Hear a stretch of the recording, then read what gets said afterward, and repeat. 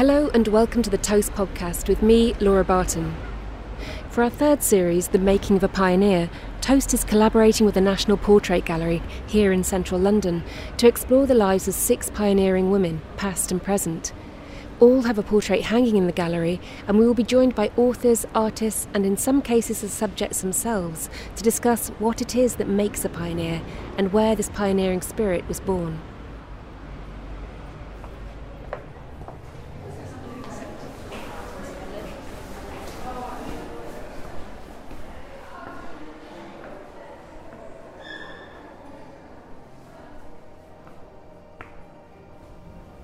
You can see Pauline Bote's self-portrait on display in room 31 at the National Portrait Gallery.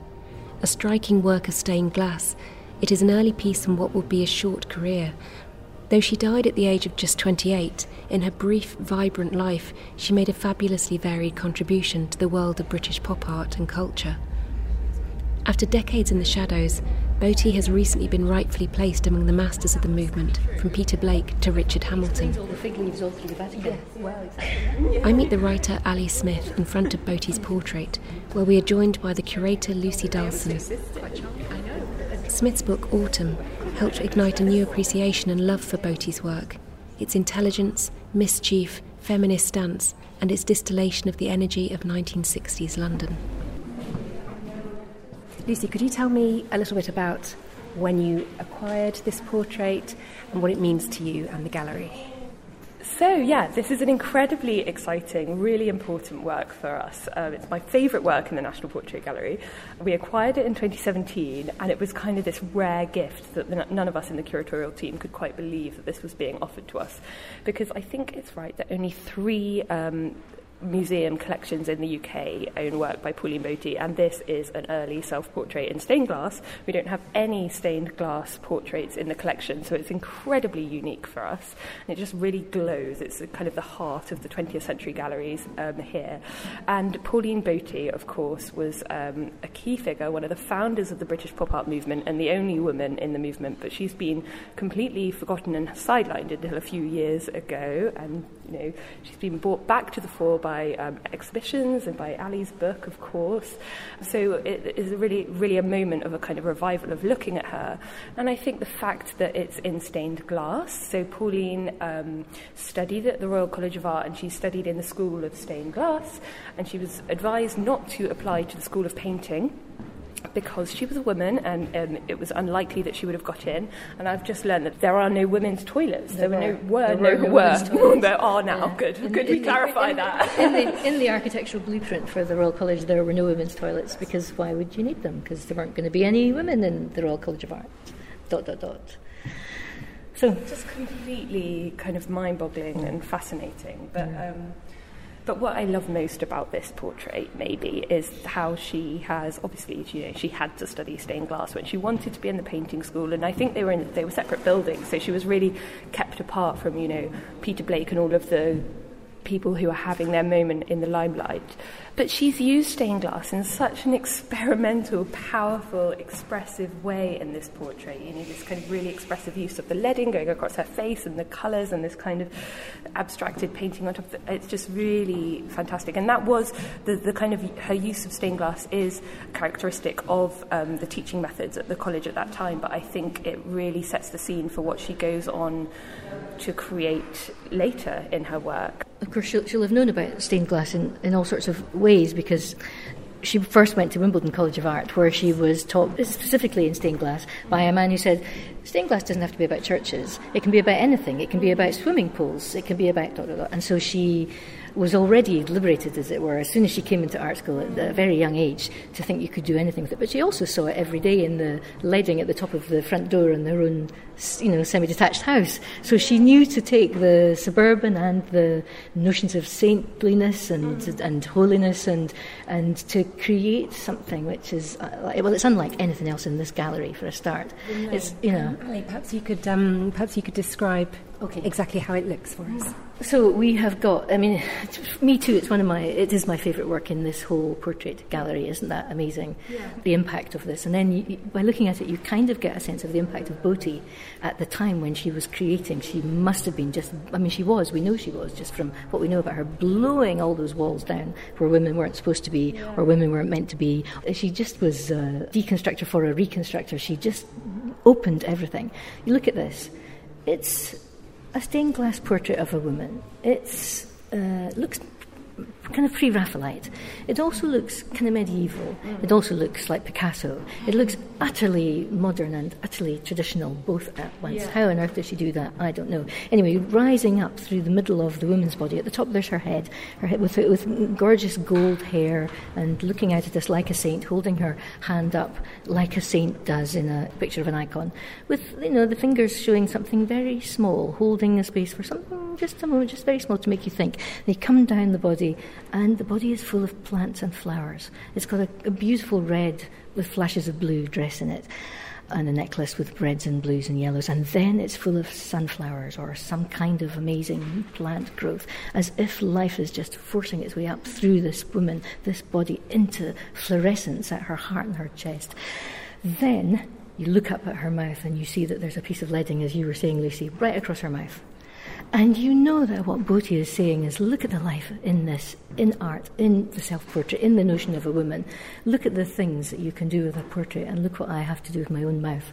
And at the same time, she denies it by being so full of life all the way through the portrait. It is a brilliant picture of a woman as the 50s come into the 60s, knowing her power and knowing the constraints on her power, both at once. And oh my God, it is, like you say, it's utterly joyous and completely serious at the same time. It is funny, you look at it at first and you do think it looks medieval, and then you realise she's basically done a sort of Mary Quant Bob in stained glass, hasn't she? It's quite extraordinary.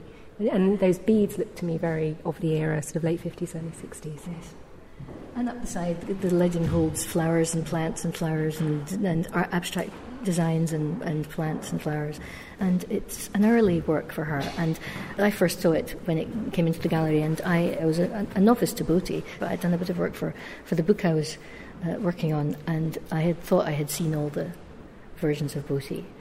And the amazing thing about this being here in this gallery now is that the other versions of Botie you have here are portraits by male photographers who take her, and she knew how to use her image, Botie. So she always stood in front of her own artwork because she knew that she was really beautiful, and she knew to use her beauty, and she knew to place herself in front of her work so that if they were going to put this in a paper, or if this picture was going to turn up again, her work would be there. She would actually specifically say, "Can you get my paintbrushes into the picture?" She wanted to be known as the artist who made these works. So if you're going to look at her, look at the work too. Of course, the papers, when they were in, because she ended up in a lot of tabloids being very beautiful, and of course editors would just cut round the body and just have a picture of a beautiful girl and talk about the beautiful blonde artist. And she worked against that with everything she had, I think, and used it, and knew how to use it in a proto-feminist way, knew how to use her own body and art. Yeah. May I say that as well? One of my favourite things about this is an incredibly beautiful face, but she's got one eyebrow raised, hasn't she? Which what do you think she's saying with that? You're saying, well, she's holding up her hand, so it's as if she's saying it's very small. It's actually what she's saying. It's very small. So there's a sense in which everything about this picture is a kind of Mickey take, and at the same time completely kind of life serious. And she was a very mischievous person, and she did like to push the boundaries. I mean, for a woman at the beginning of the 60s, she was out there in a way that almost nobody could be or was. I mean, she was on Ready Steady Go as a dancer. She became an actress at the Royal Court and also in lots of TV dramas. She was a commentator on things like class, money and gender on the radio in a way that no other female voices were saying or were able to say the things that Botie was saying when she was doing her pieces for the radio. And she was that much of a pioneer. You feel this sort of energy kind of lit behind her and forcing forward in her, so that her loss and then us refinding her is all the more precious, and all the loss itself is devastating when you realise, when you look at the work and you think, this life force, thank God we didn't lose it.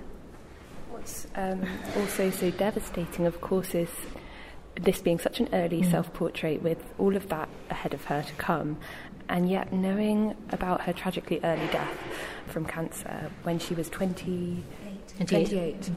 You just think, what could have been if she wasn't held back as a woman and her work been hidden, and what could have been if she had gone on to kind of have the length of career of, say, Peter Blake or the likes.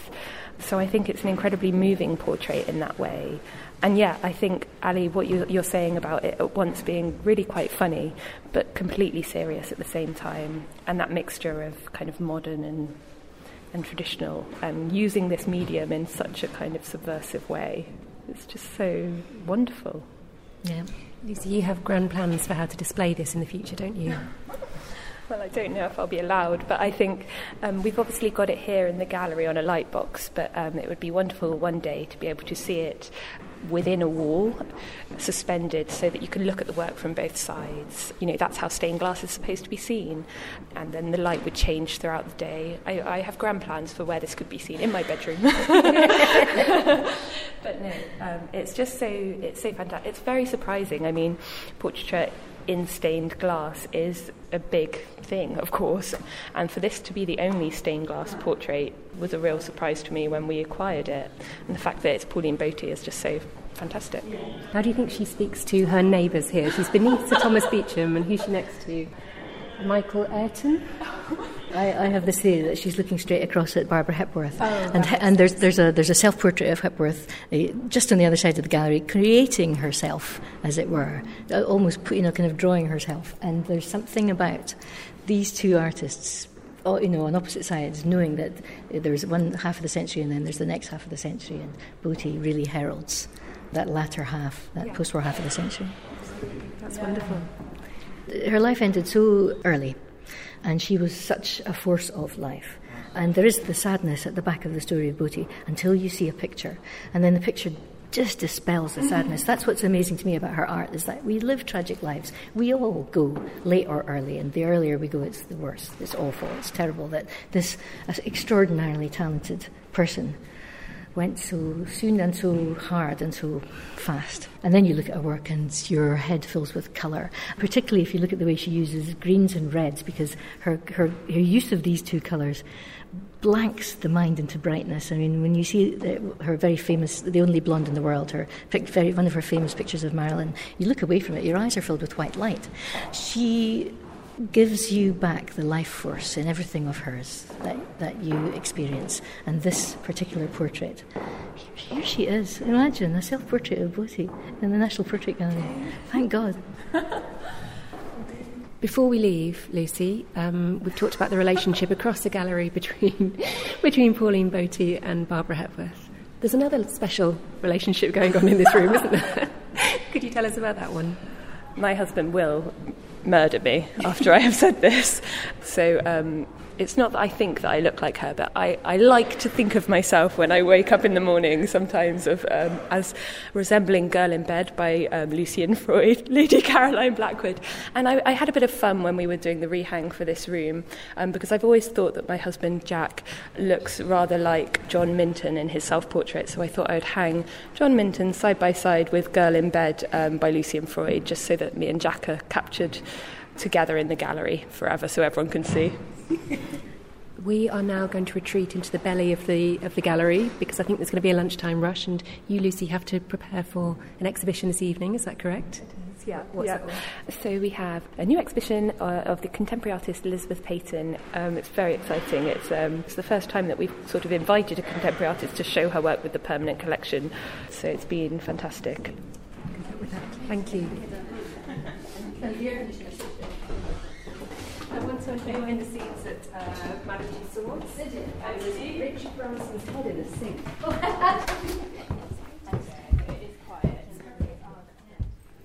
We're now backstage at the National Portrait Gallery. Ali, could you tell us about when you first became aware of Pauline Boty and her work? I was working on a book called Autumn, And I had thought it would probably be kind of Keatsian, because that's what autumn is. It's the season of mists and mellow fruitfulness. It's the season of things which are short-lived but give off a great deal of life and colour, like Keats and like Keats's poetry. So I was thinking it might be something to do with something like that. And then I was flicking a magazine one day and I saw a picture. The picture I saw was called Colour Her Gone. It was a tiny reproduction of this picture. It caught my eye partly because the picture was amazing. It was a picture of Marilyn, except Marilyn surrounded by an abstract image or an abstract design which then sort of came round Marilyn as if wallpaper was coming off the wall, embracing her and becoming her. So it was between abstract and figurative. And it was called Colour Her Gone, and I really love the Kander and Ebb song, my colouring book. I know it in Dusty Springfield's version, where it's all about colour him gone. And I saw it caught my eye, the gender change. I thought, what date's that picture? Oh, early 60s. Imagine a woman thinking to change the gender at that point. That's really exciting. Who is this woman, Pauline Boty? What? Well, she's a pop artist, a female pop artist, a British female pop artist I've never heard of, never seen any of her pictures. Why not? And then I looked her up, and then I was like, why do all these pictures end in the mid-60s? And then I discovered her story, which was that she died very young. And from that point on, I knew I had met, as it were, the force of something Keatsian in the modern, in the form of an artist who really changed things, just like Keats did for the lyric poem, really changed our understandings of images, our understandings of colour, and our understandings of women in the world at a time when this was properly pioneering. There was nobody like this then. And it's quite a remarkable story because her art had been largely hidden away in a shed, I think, is that right, for a long time? Yes, I found out that there were all these images online and they all stopped, as I say, in 1966. And I discovered that these images that I was looking at myself, reproduction on a screen, had also been lost for a long time because basically, I presume, after she died, it was too sad and her family just folded the images back into the family and they lost currency, and then presumably they also lost a kind of currency because she was a woman. And the thing about women's work, whether it's art or writing or whatever it is, it tends to fall off the back of the canon. You know, it's as if the canon's, an old juggernaut juggling along a road, and off the back falls whatever's closest to the edge. And so something about Boty's work and something about Boty's life, both, I have a feeling, had meant that it simply was folded. I mean, there was a picture of hers called It's a Man's World 2. And this was shown in the last year of her life at a pop art exhibition, and it was blanked by the critics. It is an extraordinary work. It is a picture of pornographic images of women, which she has repainted onto a canvas, surrounding just a female torso. And the female torso has no head, no limbs, it's just a torso, and it is beautiful and clean and pure. Round it are all these flashy, repainted images of what women are meant to look like, and there was this picture at the centre of it of the female nude torso. And this image in mid-60s, 1966, it was untakeable. And there's something about her work which perhaps we've had to catch up on in a way that, she really was ahead of her time. It's possible that's one of the reasons that her work may have, as it were, dropped away from the light. However, thank God it hasn't, because when we see her work, when we see what there is of her work, because there will be more things lost and then refound, like the portrait upstairs in the National Portrait Gallery, which is a joy to see. So most of her work was tucked away in her brother's farm's barn. And some were found in a lockup, weren't they, in West London, I think, yeah. So there, who knows, with any luck, we will continue to add to the body of work. And there are all sorts of works we know because they're on photograph but they've disappeared. So they may turn up. Other things we don't know about may turn up. That in itself proves the life of art. She was an extraordinary figure because she had many lives in a way, didn't she? She appeared on television, she was a cultural critic. Could you tell us about what that gave her work? What I think is, you look at Boty and you see someone who was active on all fronts. I mean, she was the female centre of the pop art movement. She is the person who is articulating analytically what it means to be a woman at this point in this decade, at this point in art, properly, intellectually, articulately, analytically. And then she made Pop Goes the Easel with Ken Russell and Peter Blake and a couple of other the artists from the Royal College. And she was the woman on Pop Goes the Easel, and she is extraordinarily stunning as a woman. She's beautiful. She's a beautiful person. She knew her own beauty. However, her segment on that particular film is a mad, surreal dream of what it feels like to be chased by the past and to try and escape the past and to wake up out of it into being a woman at art college. And she scripted it herself. Russell didn't work on it. He did everything she asked when she scripted it. From which, this vision of extraordinary energy and beauty, suddenly she was getting acting work, but she was also getting radio work. So she was a commentator on radio. She was in several plays at the Royal Court. She does a cameo in Alfie, the film Alfie, which is where most people will have seen her without realising they've seen her. She's on for less than a minute. Michael Caine, who walks past a dry cleaner, and he's talking about how his life's pretty good because he's got this little woman in a dry cleaner he goes to see, and he pops in and she waves to him out the window and he pops in, they go behind the clothes, he comes out again and says, and I was getting my suit cleaned into the bargain. And you see Boti for a moment, in the last year of her life actually, bright and funny and mischievous and full of life. And basically what you see is the breakthrough of women into places where women hadn't been or could not hold a multiple life, as it were. She's also a dancer at Ready, Steady, Go. If you wanted to epitomise the 60s, you look at the very end of Pop Goes the Easel when Boti is dancing at a party with David Hockney with a feather bow around her neck. She looks straight at the camera and she gives it a smile and a wink because she is it. She is now. She is what is happening now, the possibility of that dance. How do you think her work sits next to her contemporaries? The thing which excites me about her work next to her contemporaries' work is exactly the female eye. The key, as it were, in pop art is the way in which it looks at images which are now proliferate. It takes images which would have been seen a million times and then redresses them, looks at them again from a new perspective, from a perspective of art, from a perspective of something absolutely unique or individual. Boti did that all the time. She was very, very keen. I think keener than her fellow artists to bring the present day, the absolute contemporary image into the work in a form of analysis. In other words, it made you think because you saw it again differently. She understood what to do with that in a properly pioneering way, I think. So her images are of the Beatles, Fellini, Kennedy, missile silos, civil rights war that's already beginning to happen in the United States. She was completely aware of what the image meant, what it did to everybody, and what you can do with it, which is the thing which makes her really, really special. Can we talk about what I think is one of your favourites, and it's certainly one of mine, which is Bum? Was that her last work? Yeah, Bum is her last painting. Even though when she was dying, she carried on sketching till her last days. She did not stop. But Bum is her last painted work, and she painted it for Kenneth Tynan's O Calcutta.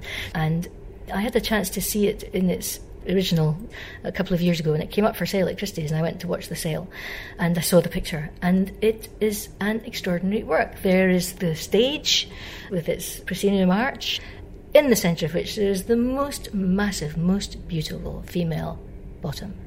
It is just funny and rude and serious and brilliant, and you come away from it feeling rejuvenated. What can I tell you except that you do, because you know that the person who made this is full of love and humour and raciness and the kind of energy that says, really? Well, I think this, actually. Even if somebody painted that now, people would be sort of slightly amazed by it, and I cannot even imagine the response in the 1960s to such a thing. If somebody painted it now, it would not have the affection and the love and the mischief. Yes, there's a real warmth and mischief to her work, isn't there? There's a warmth that comes through everything that we now look at of Boti's, and this is one of the things about her which I find stunning every time. So I started thinking, oh God, this artist died so young, this is a tragic story, I can't go near this tragic story. But when you see the works, sadness is obliterated, thinking happens, and warmth happens, and friendliness happens, and something about the life force that is in colour and in the way that art works for us and why we have it happens when you look at Boti's work, which means that all the tragic things which happen in our lives, they go on the back burner, and something else, something about possibility, understanding, presence happens. Do you feel an echo of those qualities in your own writing? I'm happy to have had the spirit of Boti at the back of back of all 4 of these books I'm writing, but particularly at the back of that first book, Autumn. I mean, I think of it as the spine of the novel, to have had that spirit anywhere near anything I was doing. Thank God for it. She understood all the difficulties of life lived, as we all do, politically and personally and locally and in the world. She understood the issues which we all deal with all the time, and she gave them a voice at a point when the very act of such a fine mind and such a fine creator giving us feedback about these things is like a kind of gift, regardless of when we read it. We think of her very much as part of that sort of British pop art movement, but did she look further afield than that? I know she was very widely read, not just in British writers, but French writers, thinkers. Yeah, she was the student who would walk down the corridor and someone, as she passed, a man, of course, would whisper to another man, apparently she's read Proust. Yeah, she had. She'd read them all. She was a proper thinker. She loved art. She modelled her work on the great writers of and you can see pictures of them as well on her screens, and she would make collages, and she was a proper thinking intellectual who had read and who had seen the latest European films in a way. She understood the new understanding of post-war morality that comes through a director like Antonioni or Fellini. She understood about the shifts in policy in America, and one of the things about Botti is that she had her taproots in all of those rich and exciting places. The great rich literature of the beginning of the century that came through to a post-war understanding, the new forms in all the arts. So there's a really great picture which she does of Jean-Paul Belmondo, the French film star. It's a kind of vision of female orgasm via Belmondo. So there's a picture of his head, and he's wearing a straw hat, and on top of that hat there is a massive opening rose. Massive, many-petalled opening flower. I mean, Botti made it one of her, shall we say, ambitions to try and paint the female orgasm.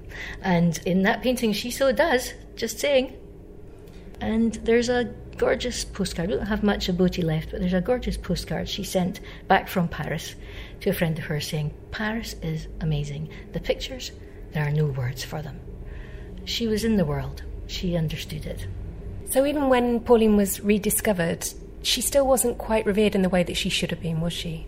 Okay, so there was a critical response to the rediscovery of Pauline Botti, which wrote her off, as ever, as a dolly bird. I'm quoting, those are the words, dolly bird, as in other words, a beautiful blonde but no artist. Oh, well, that's what she was up against.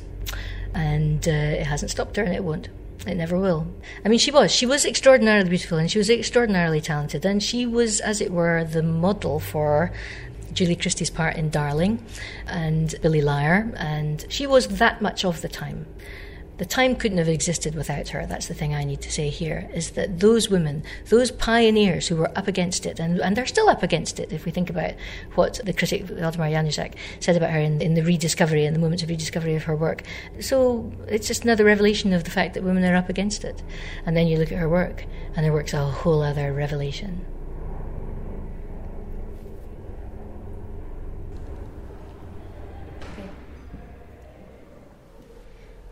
Toast podcasts are presented by me, Laura Barton, produced by Jeff Bird and conceived by Emily Mears.